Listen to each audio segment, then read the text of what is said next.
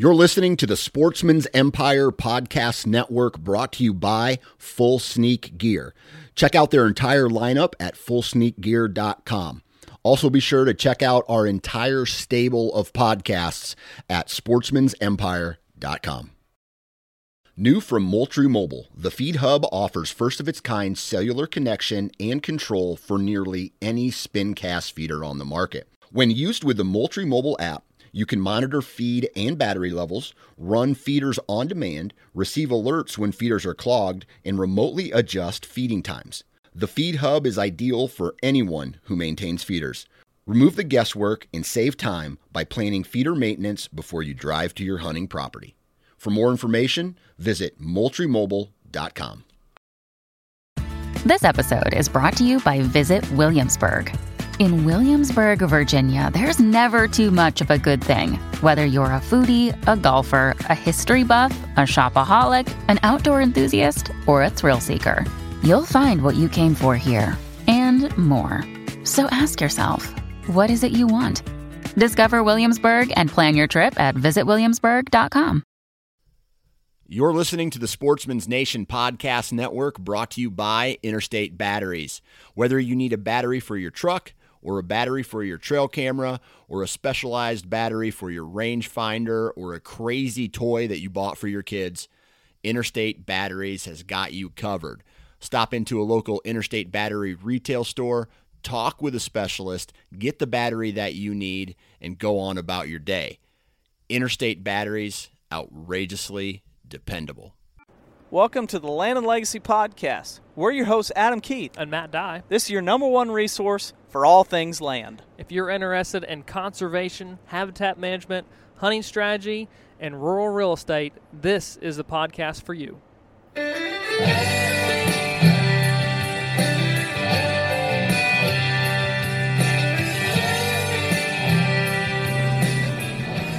Alrighty, guys, welcome back to another Land and Legacy podcast. This is your host, Matt Dye, and man, I am pumped. Season has opened up. We've had some pretty cool hunts already to date, so it's been fun. Temperature's been pretty nice. We've seen a lot of deer, but we'll be sharing some of those observations with you guys here soon. But today's podcast is with Kip Adams of the QDMA, and we have had Kip on here many times before. He has shared a lot of knowledge, dropped some truth bombs on people, but we wouldn't expect anything less than today, and he certainly delivers from quality information. But most importantly, he talks personally about deer herd dynamics on his personal property in north central Pennsylvania. So he's extremely open, has years and years of data of adult sex ratios, of buck to doe ratios, fawn recruitment through not only trail camera surveys, but also hunter observations. So this is all stuff that every single one of us can do and gather the same information to make wise herd management decisions in the field. So guys, we've been talking about herd management for many weeks now, and this week isn't going to be anything less. We've got to drive this home because there's a lot of misunderstandings, a lot of misconceptions about what an actual balanced herd will look like, how it develops, and maybe it's not all about buck to doe ratios, and it's a lot about age structure within that herd. You'll hear more about that later on, but certainly appreciate Kip's openness. So before we get into that podcast, we got to thank Niangua Coffee for making this podcast possible. I'm sipping on some coffee this earlier morning and podcasting, and it is fantastic coffee. So be sure to check out our good friends at nianguacoffee.com. Check them out. Give them some support. Try their roasts. Perfect time to have those early morning drives to the tree stand. What better to enjoy it with a nice cup of coffee from Niangua. So guys, I hope you guys sit back, enjoy this podcast, get your pen and paper ready, because you're going to need it. There's going to be a lot of numbers thrown at you, but real life numbers. These aren't made up. This is scientific data, and don't get scared away by scientific data. This is just 100% obtainable by everyone listening to the podcast right now. Super easy way to get this information because it's going to ultimately make your hunting better, to allow you to balance your herd within the neighborhood way better, and just learn from what the deer are telling you. Who's out there, who's not out there, what age structures. God, this is so important. That's, again, why we're just continuing to discuss herd management. So we hope you guys enjoy the podcast, but here we go. Here's Kip Adams from QDMA. Alrighty, Kip, are you there? I'm here. Man, appreciate you coming on the podcast. This is, I don't know what number it is for you to be able to come on the podcast, but you're always gracious with your time, and we certainly appreciate you taking the time today because you're a busy guy. I know you're getting ready to go on a hunt with your son too, so certainly appreciate your time today. Oh, my pleasure. Always good to talk to you guys, and so you guys help us out a pile as well. So it's nice to return the favor. And at the end of the day, I like you guys, so it's cool to just catch up anyway. That's right, and especially when we're talking deer, that's just fun. For sure, we can have a good time talking fishing or turkeys or anything else, but deer is definitely at the top of that fun list. Yeah, absolutely. Well, here on the podcast the last few weeks, we have been probably beating a dead horse a little bit, but really focusing in on overall herd management and really trying to break that down as hunting season has been opening up. It's just a super important topic that I think a lot of times can get glazed over with the opportunity to harvest bucks. Like those antlers, like they grab our attention, but I think at many times we quickly forget about what the end goal is for hunting season. We talk routinely about habitat management for many of the months out of the year, but there's another type of management that we have the opportunity to go into during hunting season. And obviously you are extremely knowledgeable, let's say, on QDM and the practices there, but not only are you out there teaching them, you're implementing them yourself on your personal property, and you are being extremely gracious to allow us to talk about the details of your property, the details of the herd. You've shared numbers with me, and we're going to go through that as to like what it is you guys are doing on the property, what you're seeing, how you're getting this data, and making your suggestions on harvest throughout the year. So I certainly appreciate that. Oh, that sounds good. I enjoy collecting data on deer. It's certainly made our hunting a whole lot better over the years, doing this and then using it. So I'm glad to do it, and I'm glad to share it with others to help make their hunting a little better too. Absolutely. So if you will, real quick, let's just break down the bare bones of QDM and the principles that you're looking for in managing to have a successful deer herd on a property. What does that look like? Sure. A lot of folks think of QDM as just bucks or, just older bucks. But the reality of it is QDM has 4 cornerstones, and those include herd management, habitat management, hunter management, and herd monitoring.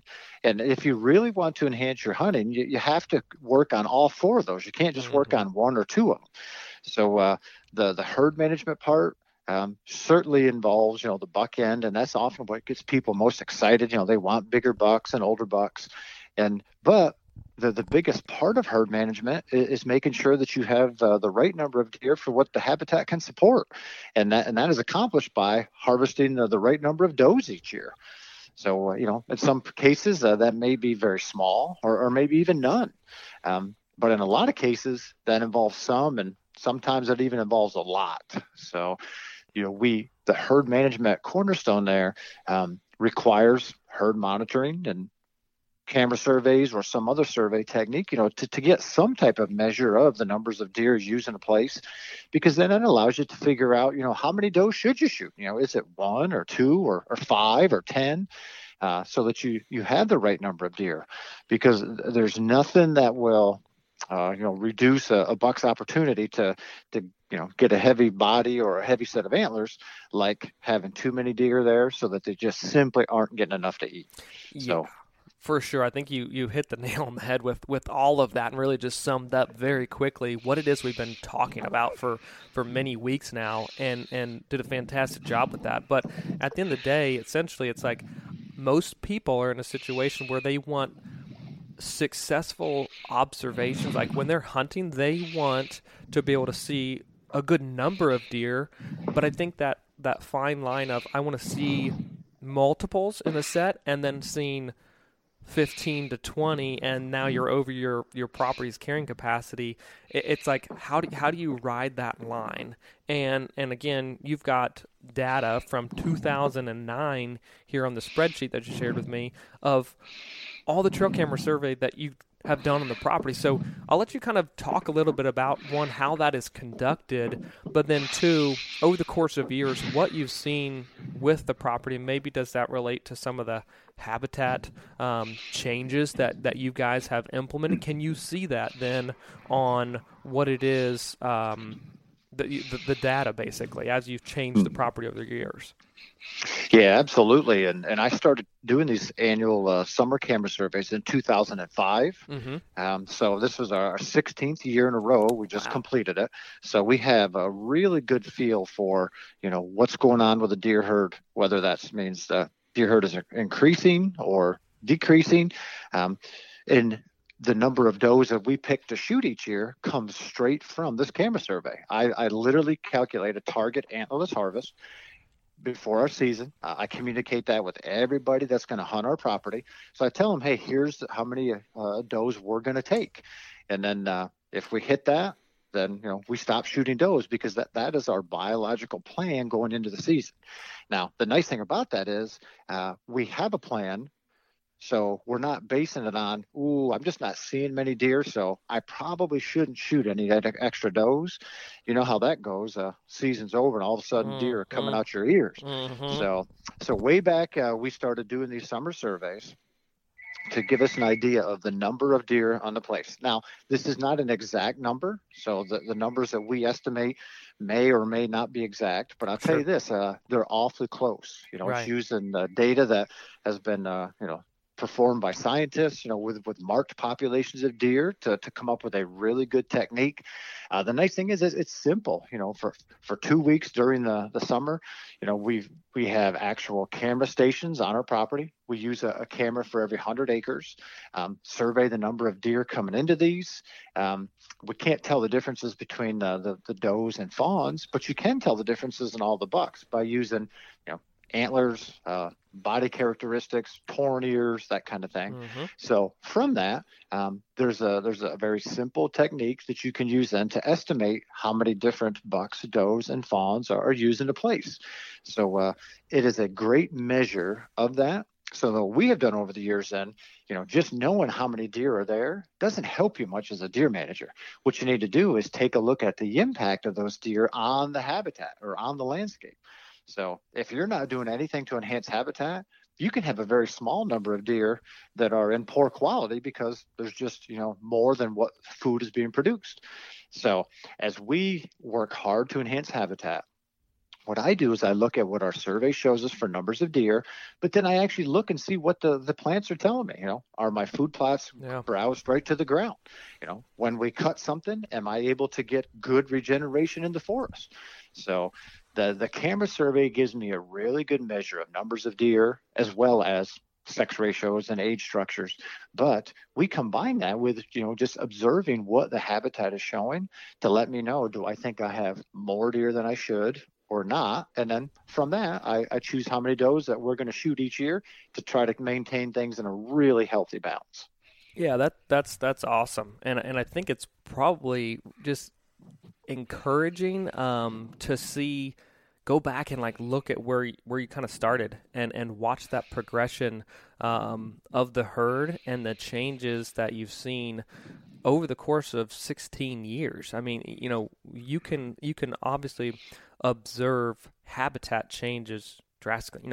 If you have a clear cut, wow, you can see that. If you have a prescribed fire, wow, you can easily see the effects and the results of that. Same thing with the food plot.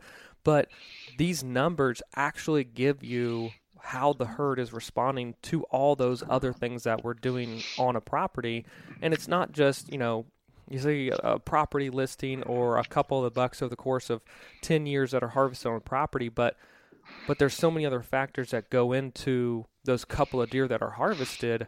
There's should be a ton of does harvested, but this kind of gives you like that insight into like that backdoor look at honestly how the whole ecosystem is kind of functioning when you get down to the nitty gritty of data and real numbers of a herd occupying a landscape. No, that's for sure. And the one thing that's extremely helpful that I combine with this, and I encourage everybody to do during the hunting season, is to do an observation survey. Oh, that's so easy. Yeah, definitely. Yes. I mean, I make everybody that hunts out of our camp, and there's a bunch of people, we love to share our land with family and friends. I make every single person just keep track each day they hunt of how many hours they hunted and then the numbers of bucks, does, and fawns they saw. So I have my camera data, so I know about how many deer are there. And then during those observation surveys, I get a measure of, how many deer we see per hour, or it's actually the other way, how many hours it takes to see deer generally, for some of the hunters anyway. But from that, it lets us know, hey, where do we end up with a very enjoyable hunting experience while we're still making sure the deer are very healthy. So those two things are very simple to do. And man, it has elevated our hunting tremendously since we started. So with that, those two different surveying techniques, the observations in the field during hunting season versus the trail camera survey, and I realize, we're looking at surveying late August, September over feed bait sites, right, to get this data versus hunting observations. But how accurate, I want to say accurate, excuse me, how similar are the observations in those two studies when you compare them over the course of multiple years? Well, what we see is that the camera survey data, and you're right, in Pennsylvania, you are allowed to feed deer. So, or at least in my part of the state where there's no CWD. So this is the only time of the year that I ever put food on the ground. It's the 2 weeks late summer for this camera survey. We get, over the course of 2 weeks, 2,000 to 3,000 pictures of deer at 5 different camera sites. So, lots and lots of deer coming into this. So now there's a lot of states that can't put bait on the ground and do this. So fortunately, there's a couple universities that are looking at doing non-baited camera surveys, developing a new methodology. And some of those research are just about to come out. I'm excited for that because as CWD continues to spread, there's just fewer and fewer people that can use this technique. But anyway, this works really good for us. What we see once we get into the hunting season is, we average, and this is everybody at our camp over the course of the entire season, we'll average seeing just under 2 deer per hour. So some will say, geez, I don't want to go and sit a few hours to only see a handful of deer. Well, that means some sits you see none. Some sits you may see 10 or 20. Absolutely. But the beauty of it is it's not just me or my kids or somebody else that may be a good or may not be a good hunter. It's everybody. So that hunts. So some are good hunters, some aren't as good. So that gives us a very good measure of the actual sightability of deer. And then the cool thing is, since we do it every year, we can monitor changes. So, hey, does it seem like the deer herd's going up? Well, the camera survey said yes. Oh, look at this. Our observation survey said yes too. So it gives us a little, extra confidence in the data we're collecting that, this is really what's going on. So I feel more comfortable than using the camera survey data to say we should shoot 5 does or 10 does or, there was one year when we were trying to reduce our deer herd, that literally we tried to shoot over 30 adult does. Yeah.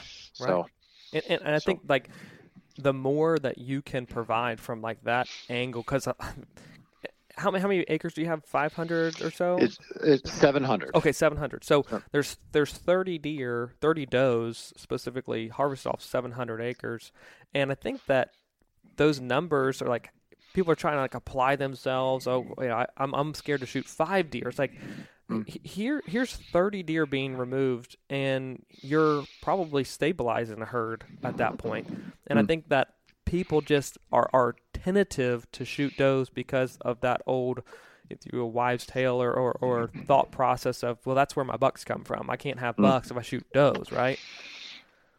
That's right. And those real high harvest numbers, that's when we knew there was more deer than there should be. Yeah. Our neighbors weren't shooting a lot of does. So, most years we're in that 10 to 15 doe range that we shoot.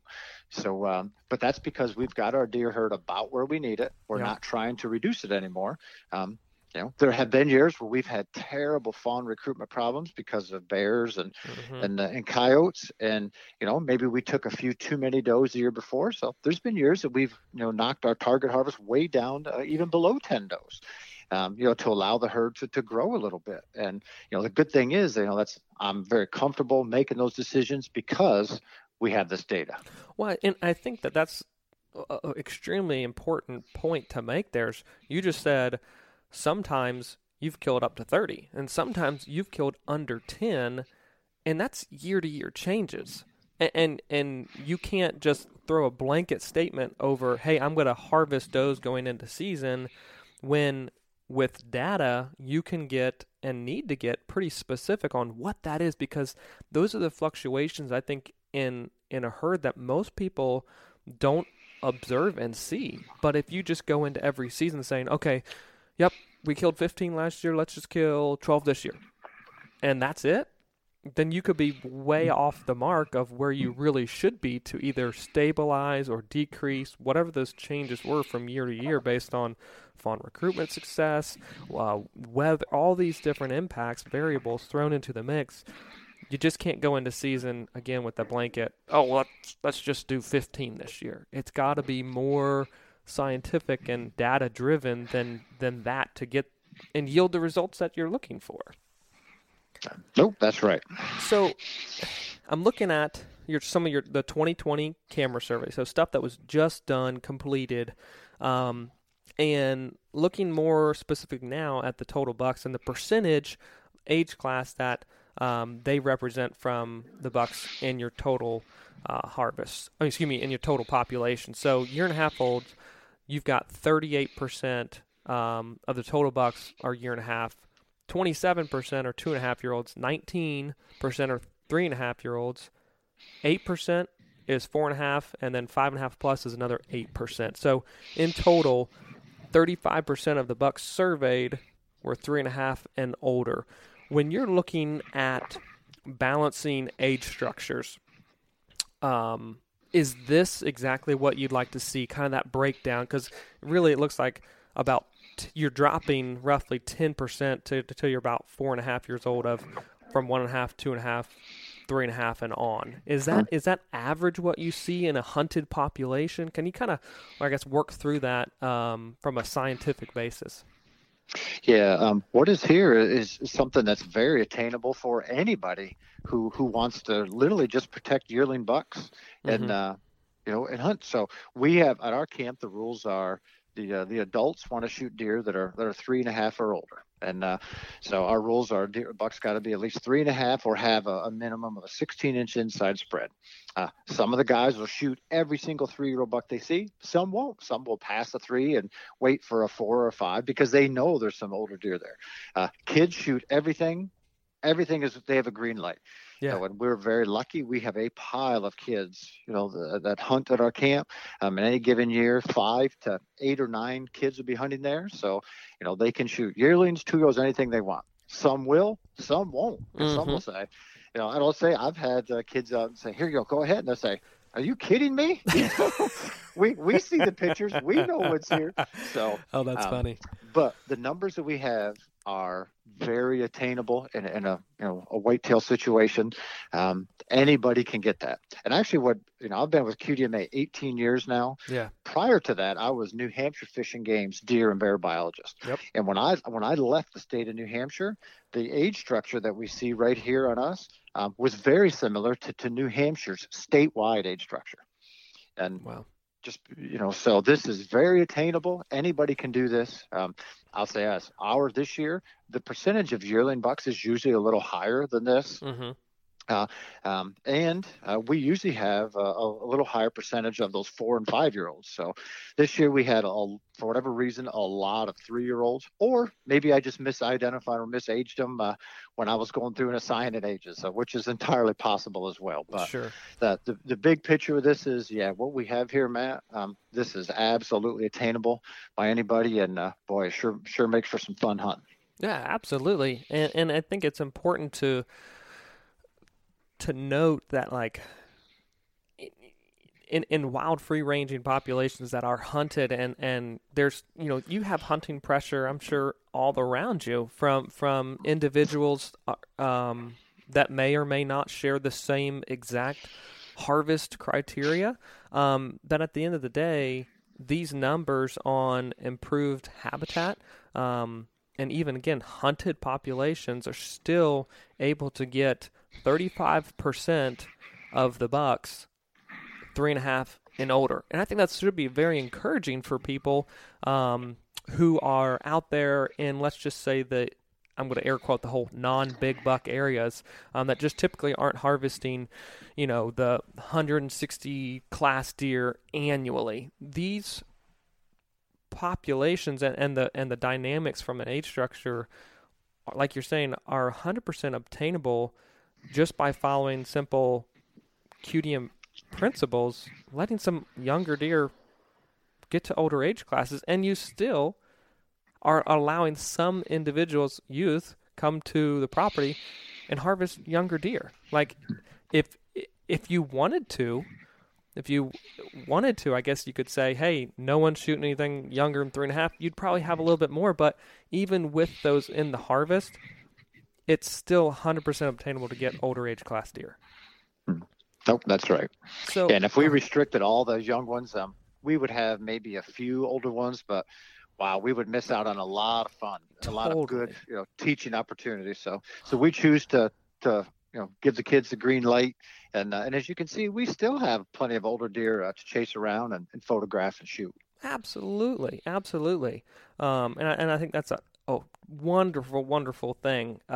Bringing, as anyone knows who's following QDMA, it is bringing and recruiting hunters, and this is the perfect way to do that. But I think, again, that main point is you can still do that and still have great opportunities at harvesting the older age class deer in a given herd. So that's fantastic.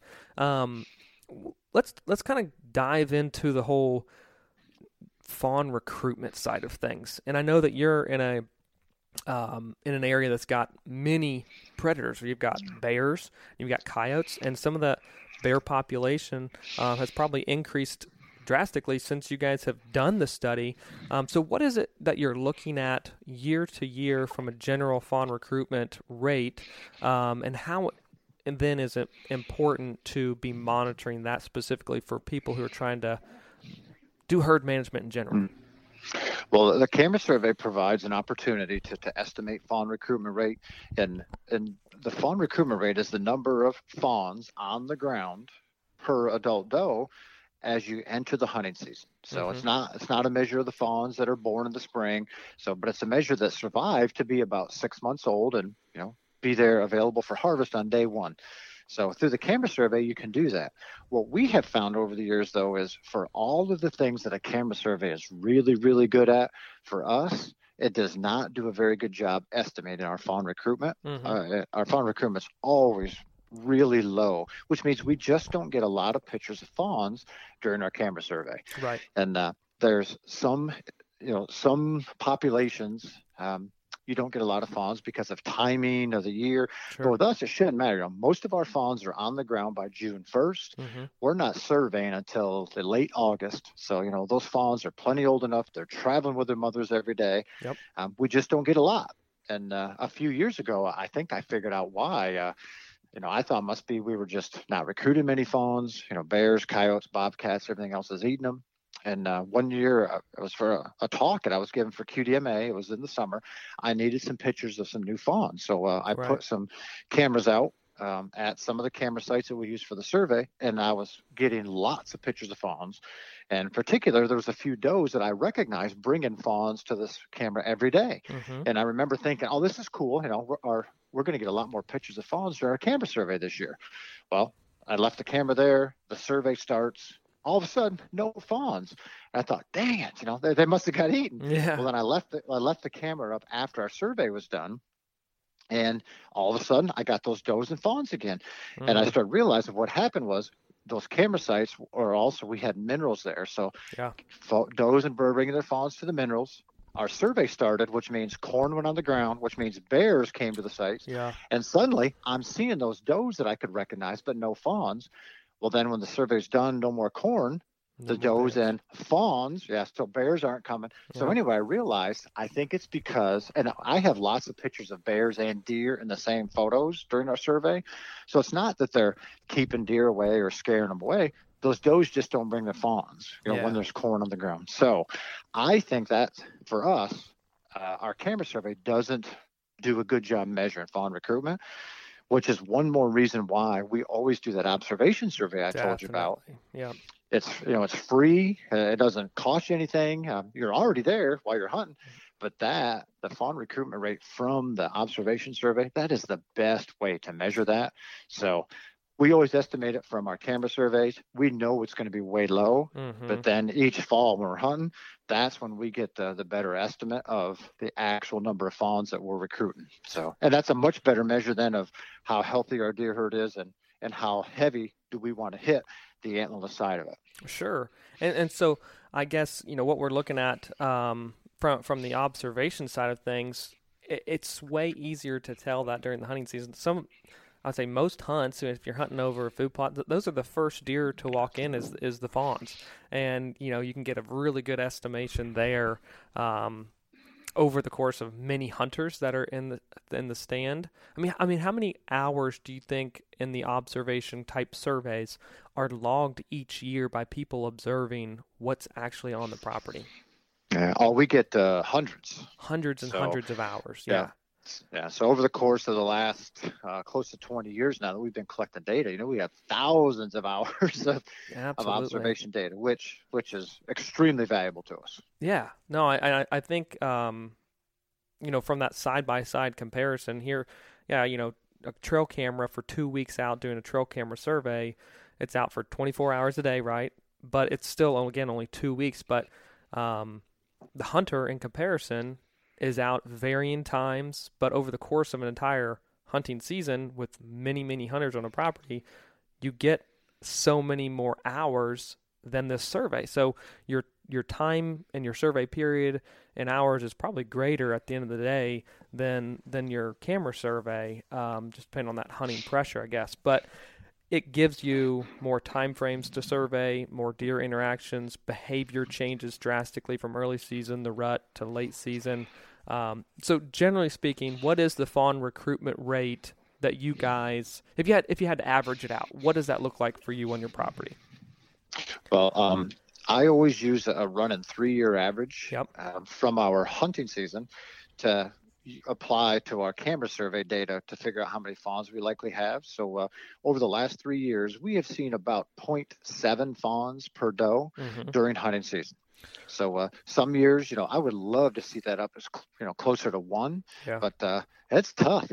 You have to be putting an incredible amount of fawns on the ground to have actually a fawn per doe recruitment rate. Most people think it's really high because they think, does are having twins, but in reality, it's way, way lower than that. Yeah, so definitely. I think our 0.7 fawns per doe is very good. It's not excellent, but it's very good. But you have a copy of our camera survey data. You can see here from the camera survey, it only estimated 0.2 fawns per doe. Right. So right. That's how different what our camera survey is estimating versus what's actually on the ground. And just because those fawns are just shying away from those camera sites. And I think you're definitely accurate on the reasons why. And I think everyone has to keep in mind, we're trying to survey wild, free-ranging populations that, yes, there's predators on the landscape. There's a ton of variables that kind of go into this. So the multi-survey technique is very important to do because, 0.2, that that's not accurate when you're out there hunting. You're like, this does not make sense. But combining those two together, certainly accurate. Trying to derive why that in the camera survey is much lower. So in the 0.7, compare that to, I guess, a national average. Would you say, I know some regions, South Carolina, Georgia, and many surveys has come back super low, but where does the 0.7, let's say, fall across the landscape? That's actually pretty close to a national average. Okay. And you're right. There are some states that are, 0.2 or 0.3, which is really low numbers. But we keep a pretty close eye on that at QDMA and, survey state wildlife agencies. So the fawn recruitment rate has really dropped over the past 2 decades. So from, 1 or close to 1 anyway, and in many states over 1, down to a lot closer to that 0.7 number. So, so we feel good with it. And I tell you, for folks listening to think, gosh, I might want to do one of these, but I don't really know how to interpret what 0.2 or 0.3 means. I tell folks, you know what, do it, because the real value in that is comparing that number to what it was last year and the year before. So even though if you say you get 0.2 this year, that may not mean a lot to you. But if you look at the last few years, it was only 0.1. You're like, hey, this is going in the right direction. So yeah, that is the real value. And what I tell people, hey, just collect the data, and you can just see how it changes over time. That's what's really letting you know whether things are getting better or not. And if they're not, then you just make changes to make them so they can get better. Definitely. So let's kind of go into the buck to doe ratio, because I think there's a lot of misunderstandings, I guess, when it comes to that. So from this 2020 survey, we've got 26 individual bucks, and then with all the calculations, you figured 51 individual does. So 2 does to 1 buck.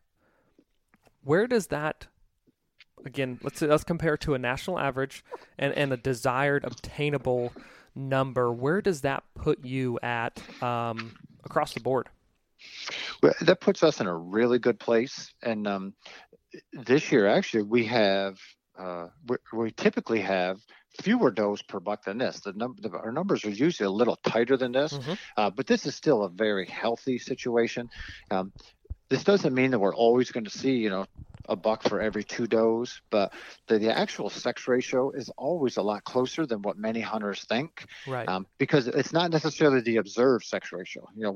We always observe does at a higher rate than bucks anyway. If the room you were in right now had 2 does and a buck in it, let's say 2 does and 2 bucks, you still wouldn't see them at a 1-to-1 rate. It's just more difficult to see bucks. Yeah. So anywhere, we want to see balanced numbers. Fawns are born at about a 50-50 ratio of bucks and does. So we want to keep them balanced as adults. So, anywhere around that, 1.5 to 2.5 adult does per adult buck is a very, very healthy situation. So that, it may mean you might see a lot more does than you do bucks, but that anywhere that is balanced around that is good for the deer, and then it's good for us as hunters. You hear people, Kip, I'm sure you go all across the country, you speak at different events and whatnot. You talk to a lot of hunters out there, right? And so you hear people talking about, I've got 5 does to 1 buck. I've got 7 does to 1 buck. I guarantee it. Is that even possible? It's not. Well, let me say this. As long as those does are giving birth to fawns, then it's not possible. Break that down for us right there, because I know there's people here saying, wait, I've heard that too. That doesn't make sense, guys. Tell me, how is that not possible? Go ahead. So it doesn't mean that they can't see 5 or 7 or even more does per buck, but the actual true sex ratio can't get that unbalanced, because every year you have those buck fawns. Remember, all the fawns born, about half are buck fawns. So each year when they are recruited into that 1.5-year-old age class, you have this huge influx on the buck side. So there's an annual correction every year that keeps that actual sex ratio a lot closer than we may have observed or that people think. But what I tell people is, they get so cranked up over the sex ratio. What is it? Is it 2 to 1 or what? And I tell people, I almost don't even talk about that anymore, because the sex ratio really doesn't matter that much regards management or hunting. What's more important is the age structure of that. Sure. So, for example, you might have a 1-to-1 ratio of does to bucks, but if all of the bucks are only 1 year old, that's not a very healthy situation. Compare that to, say, the data of mine that we just talked about, where we estimate 2 adult does per adult buck. But the age structure on the buck side is, we have bucks in 1, 2, 3, 4, 5, 6+ year old age.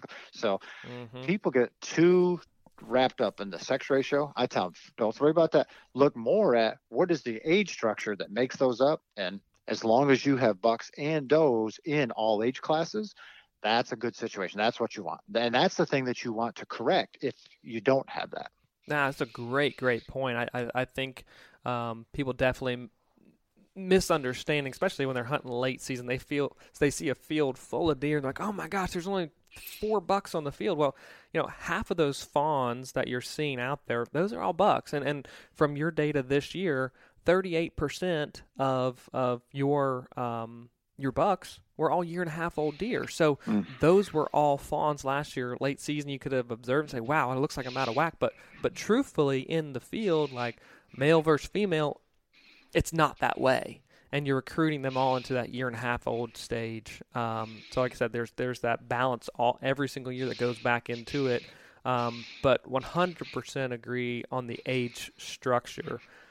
And that's what we've hopefully been painting that picture for people of, the more deer that you get into the age class of 3.5 and older, well, you're just only increasing the probability of seeing, observing, encountering, harvesting those deer. So I think there's a lot of areas where the age structure just simply is not present on the landscape for people to observe and see and have these encounters of older age class deer. I mean, I know that's changed drastically. You guys do the whitetail report every single year, and there's some states whose annual harvest, I think like Arkansas, Mississippi, are just really great with 3.5 and older deer. But there's other portions or regions within certain states that, and it's drastically lower. So just the age structure of bucks on the landscape has so much more to do with what you see and what your chances are than many other factors. What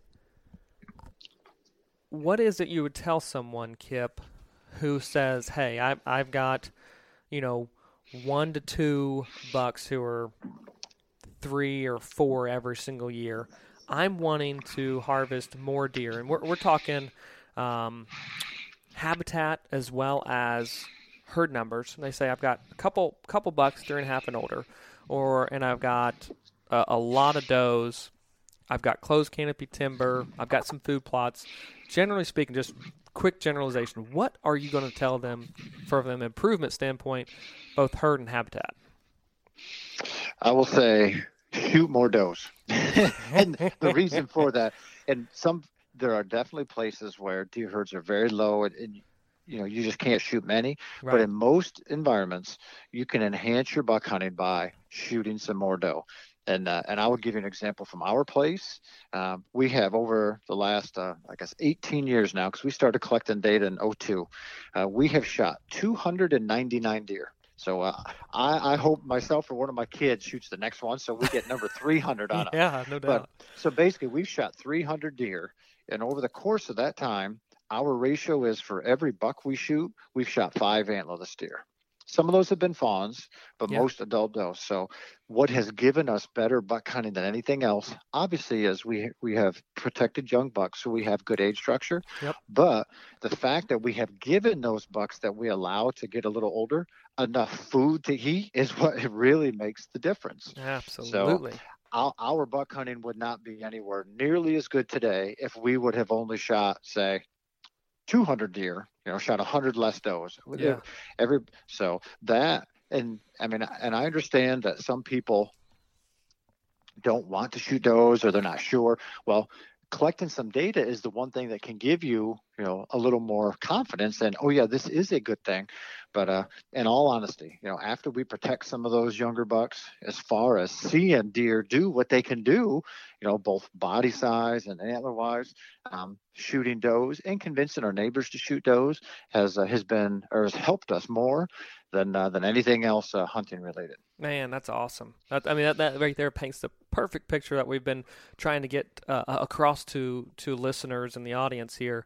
It is just the emphasis of going back to the foundation principles of QDM and not forgetting about the antlerless harvest. You're killing 5 does to every 1 buck over the course of many, many years, and that's just solid boots on the ground, let's say real numbers that you guys are applying and reaping the rewards from that. But you mentioned two things I kind of want to hit on there, and that is overall body size of the bucks, as well as antler size too. Can you kind of talk just observation wise what you guys have seen in that department? And truthfully too, I guess we shouldn't count out the does from body size as well, and that increase you guys have seen over the years. What does that look like? No, we definitely have seen an improvement, and I'll say this: we are not maxed out by any means. We still have a lot to gain.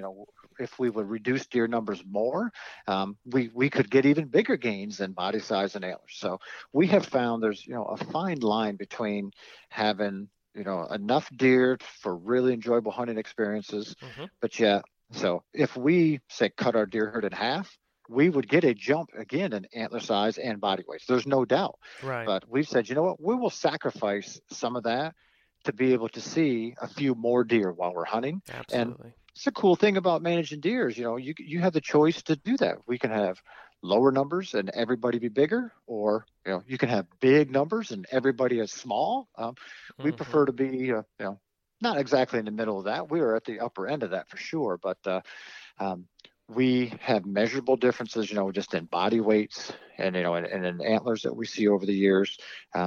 So just because of providing more food, and we provide that more food by working hard on the habitat, and we provide that more food by just removing some of the animals that are there, so there's fewer mouths competing for it. Absolutely. No, that's awesome. So, Kip, when you're looking at your data, what generally is your deer per square mile value? And I think it's 640 acres is a square mile.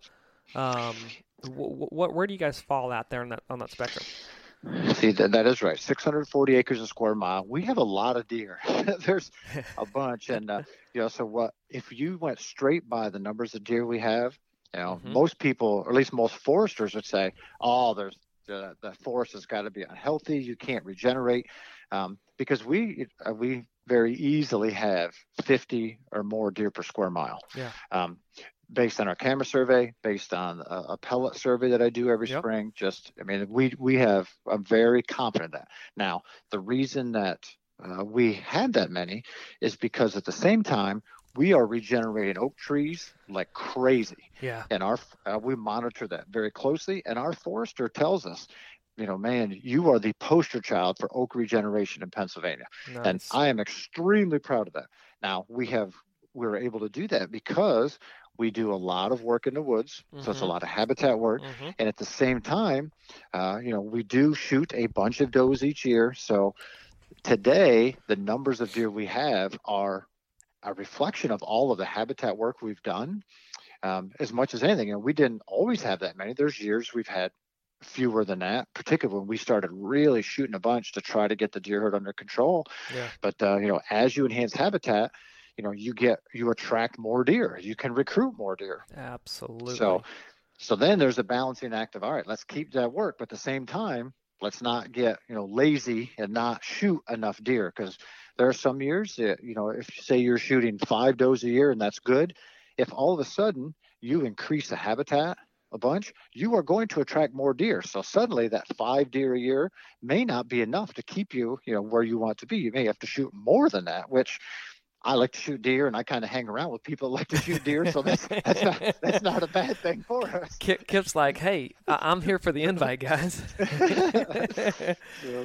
Well, I think that's 100% the reason why we're trying to beat this dead horse of herd management is because we talk so much about habitat, and if we didn't talk about this aspect of it, all we would be doing is just blowing up deer herds. And I love to shoot deer too. I'm a huge fan of that, and I like to see deer, observe them while I'm in the tree stand. But I know at the same time, a lot of people listening also are wanting balanced age structures and bucks, but the quality at that 4.5, 5.5 age, they are wanting that. So doe harvest with the increase of habitat, the improved habitat, you're gonna have an influx of just deer numbers. So we have to manage that in the same way we're managing habitat.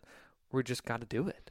We just got to get that deer number down into a right balance with the actual habitat that you have, the carrying capacity to see these improvements in the quality of bucks. So I guess if you were to paint, I guess, the best picture for people, is there like a region or somewhere you've had experience in hunting and or managing that you're like, if I could take this area, it's balance of maybe ag, balance of managed timber, cover, and age structure. Like where is that? Or I guess like, is there a place you haven't hunted that you're like, I know based on the data that area and habitat is awesome? The neat thing is today there's so many people that are actively managing deer habitat that you see good hunting opportunities and very healthy deer herds throughout the whitetails range. And that's very, very, very different from, certainly 2 decades ago and still pretty different from a decade ago. So that is really cool. If you talk about them as a region, though, the Mid-Atlantic region, year in and year out, shoots more deer per square mile than any other. So that's a pretty fun place to hunt. I live in that region, so I like it. I'm a big fan of a mix of woods and open areas. Sure. So the Mid-Atlantic region is just always one of the most productive regions for deer. Obviously, the Midwest has the allure of, big deer, and some of the biggest deer in the world come out of there. So that's something that's always very alluring too. I'll tell you, I grew up in northern Pennsylvania with a nice mix of woods and fields and ag. I worked in central Florida. Let me back up. I went to grad school and then worked in New Hampshire. That was almost all forested. I love the woods, but that was too forested for me.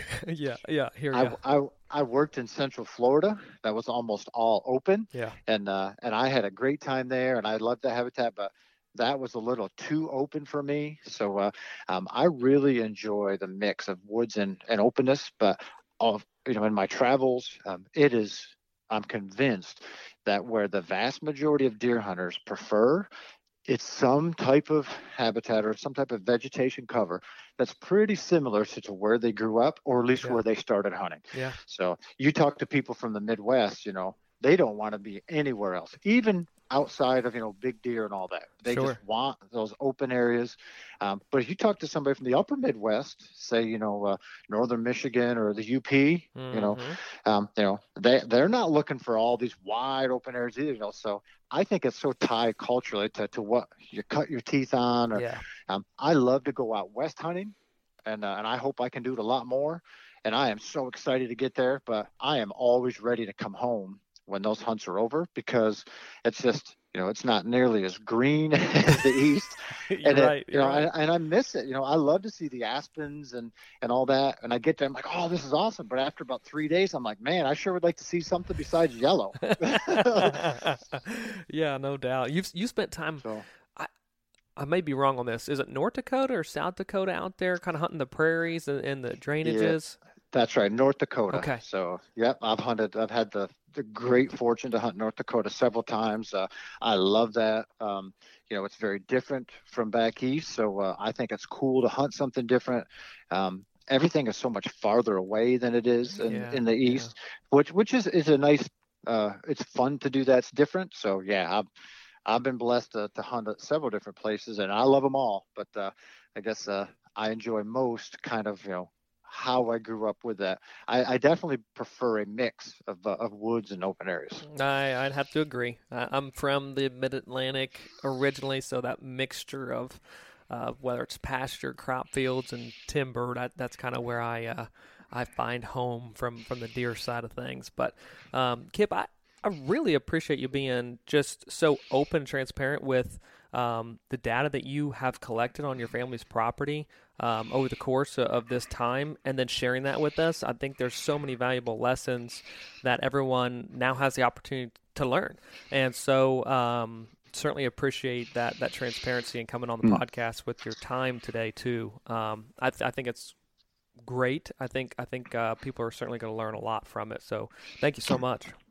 Absolutely. My pleasure. It's always good to talk with you. Definitely, sir. Well, best of luck to you guys this season. I know you guys open up in Pennsylvania in the next month or so, and I believe you are headed south to Maryland here this weekend with your son. So best of luck to you guys in the hunting adventures here this fall. Oh, thank you. I'm excited. A little road trip with my young son. That's going to be cool. Good luck to you and Adam. Appreciate it. Keep me posted with some of the cool pictures you get over the year. I'll do the same, and I look forward to seeing you guys soon. Absolutely, sir. Appreciate it. Take care. All right, Matt. You have a good day. Well, I told you. It's going to be a good podcast. Kip, as expected, knocked it out of the park. Just brought to life real information, real data that he and his hunters on his property have collected. Certainly love the transparency that Kip has, and just the knowledge that he's able to bring to the table, and represent QDMA, but also just be a hunter, just like you and I, and share his farm with kids, with other hunters. I mean, that's fantastic. Pennsylvania is a humongous hunting tradition. He's doing certainly his part in carrying that on, and so love to hear that. But one of the big takeaways in the course of recording, 300 deer harvested, 1 buck to every 5 does. Can you say the same for yourself? And I'm not saying that that's necessary in your property, but if you have a herd that's similar to Kip's, or you desire a herd similar to Kip's, the starting point is different for everybody.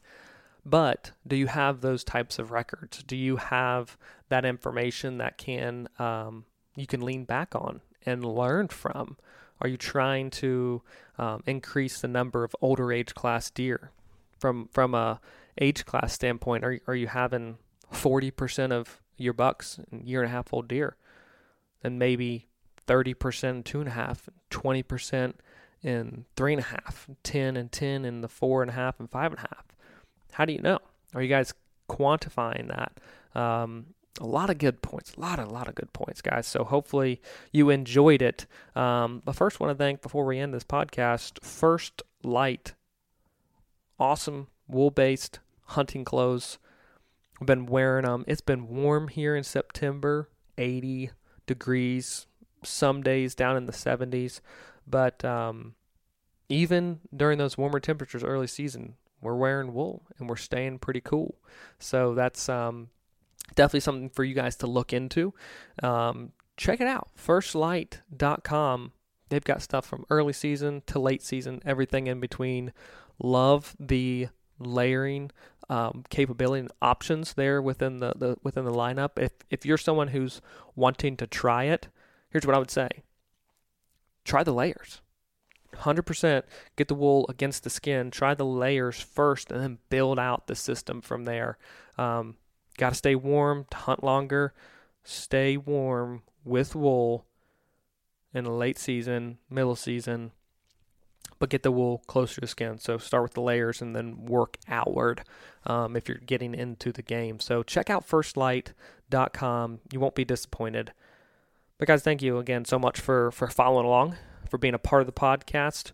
Hope those real numbers were exactly what you're looking for and needing to take your hunting season, turn into herd management season, and really improve the overall age structure and herd dynamics there on your property where you manage, because although habitat is certainly important, you can 100% make gains by managing the herd itself. So if you're on a leased property, this is talking directly to you, where you may not be able to do a lot of habitat management, but trigger control, surveying techniques is 100% doable, feasible, and should be applied. So, thank you guys for listening. We'll catch you guys next week. Yep.